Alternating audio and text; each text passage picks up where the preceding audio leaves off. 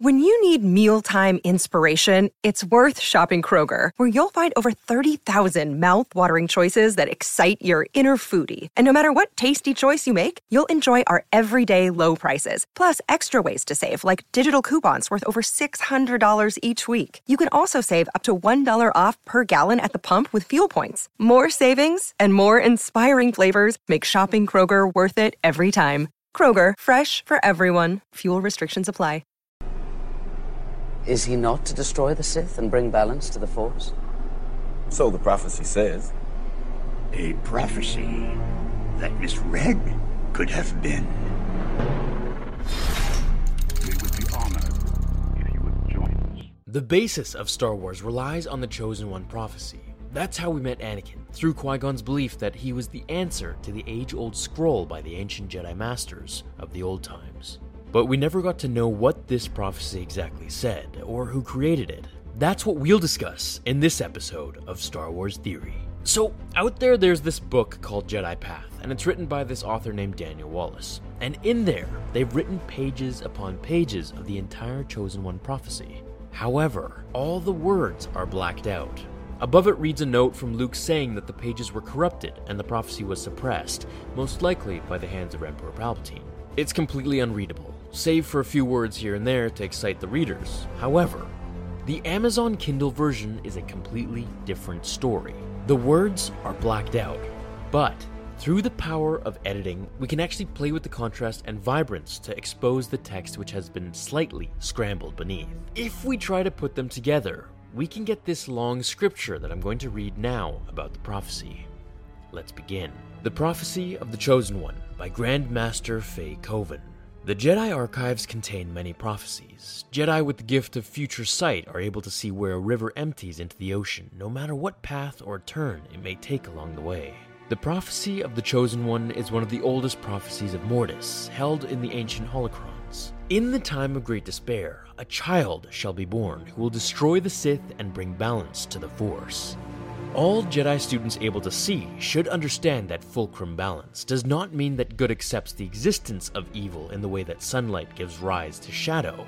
The dark has nothing to do with balance. Balance is the circle of life present in monolith systems, but beware, the greed of the dark side acts like a cancer on the living Force, and the Sith are its chief agents.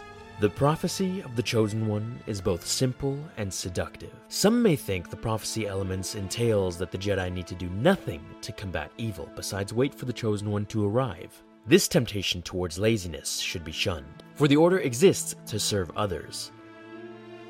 So, although the prophecy may be true, the Jedi must act as if it is not. Responsibility does not lie with a single savior, but with the Jedi Order. Many will wonder whether the prophecy of the Chosen One still applies to modern time.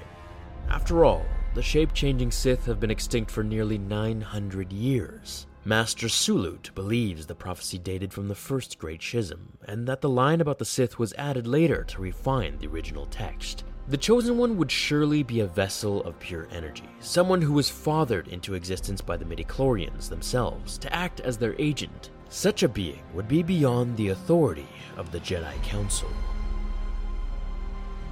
Now, there's also the Legends comic Darth Vader and the Ninth Assassin, which I covered a while back. And in the story, there was this Hindsnake cult. They interpreted the Chosen One prophecy on the wall, and they said it's been there for thousands of years. They interpreted the Chosen One as being the one who would lead the cult and spread chaos throughout the galaxy. What I found odd about this was that the wall inscriptions looked just like Vader. So while there could be many different prophecies within the Star Wars universe, this one seems to be the most logical and the hardest to uncover. So finally, this is the best answer that I can get for the Chosen One prophecy, and it's a video I've been wanting to do for many months. This should give us more insight on when this was created and possibly just by who, if we go back to the Great First Schism. There's tons of possibilities, and I want to know what your thoughts are down below. Now, the First Schism was approximately 25,000 years before we met Luke. And if Master Sulut dates it back that far, then that's a really long time.